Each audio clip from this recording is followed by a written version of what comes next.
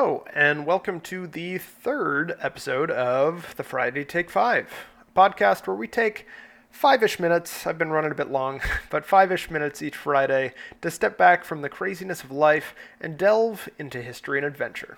I'm your host, Mark Moran, and with this podcast, I'm aiming to scratch an itch for travel bugs and history lovers alike.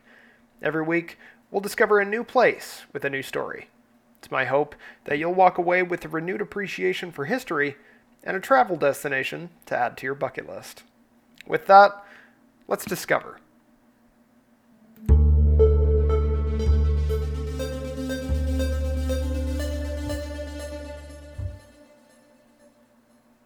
The first time I made it to Paris didn't really count. I was simply popping through town on a connecting flight. The plane landed just as the sun was rising, and there was a thick layer of fog preventing me from actually seeing anything.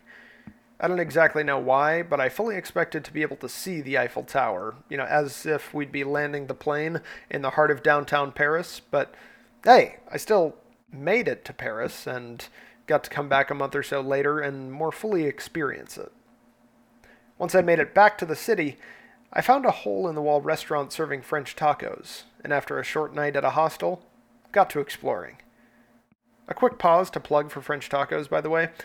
Those that have been to France and have experienced French tacos, not the BS Otaco French taco, but true French tacos, you guys will probably agree that they are some of the best guilty pleasure or non-guilty pleasure foods, I don't judge, out there. But anyway, I had my fill, then got back to exploring. I took in nearly all the touristy things that could be packed into 3 days. L'Arc de Triomphe, the Eiffel Tower, the Louvre, a handful of other museums, Notre Dame, the Palace at Versailles. I'm fairly certain I might have gotten the high score on the iPhone step tracker.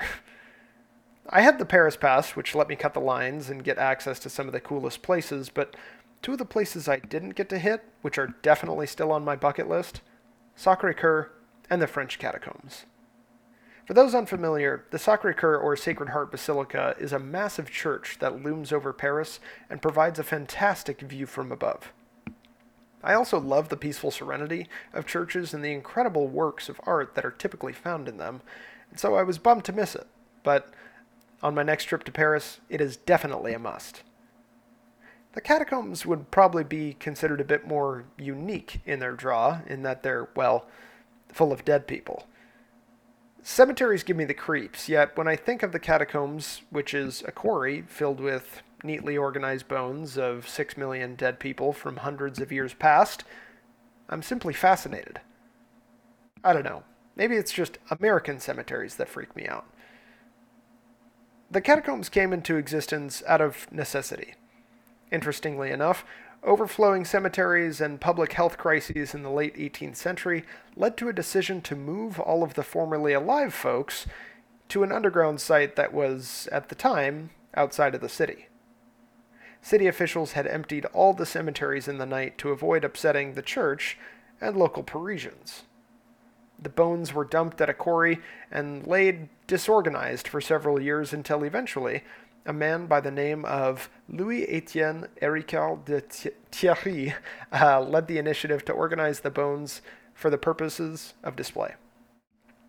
He directed the stacking of skulls and femurs, but also led the effort to take some of the decor from tombs to make the space, let's say, more inviting.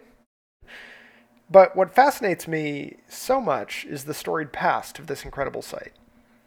The catacombs contain the remains of individuals from multiple cemeteries across Paris, and the remains go back hundreds and hundreds of years. There are individuals from the Saint Innocents cemetery that had operated for over 600 years before shutting down. There are also the remains from the victims of the French Revolution, and some of its majorly important leaders, including Maximilien Robespierre and Georges Danton.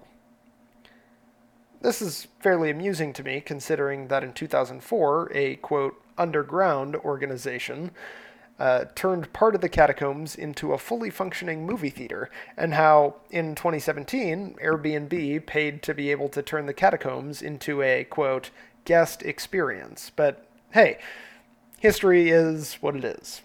So, if and when you make it to Paris, get a pastry. See the Eiffel Tower and the Louvre. They are all absolutely fantastic. But maybe take in the mass cemetery turned Airbnb hotspot as well. I'll sure be heading over there the next time I'm there.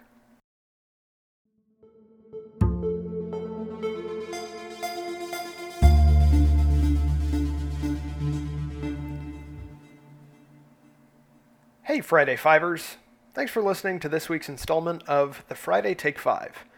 If you're looking to join the community and keep in the loop, don't forget to turn on notifications on your favorite podcasting platform, and remember to follow us on socials at Friday Take 5. Got feedback or recommendations on places or stories for us to cover? Give us a DM or email at thefridaytake5@gmail.com. Stay curious, stay adventuring, and have a great weekend.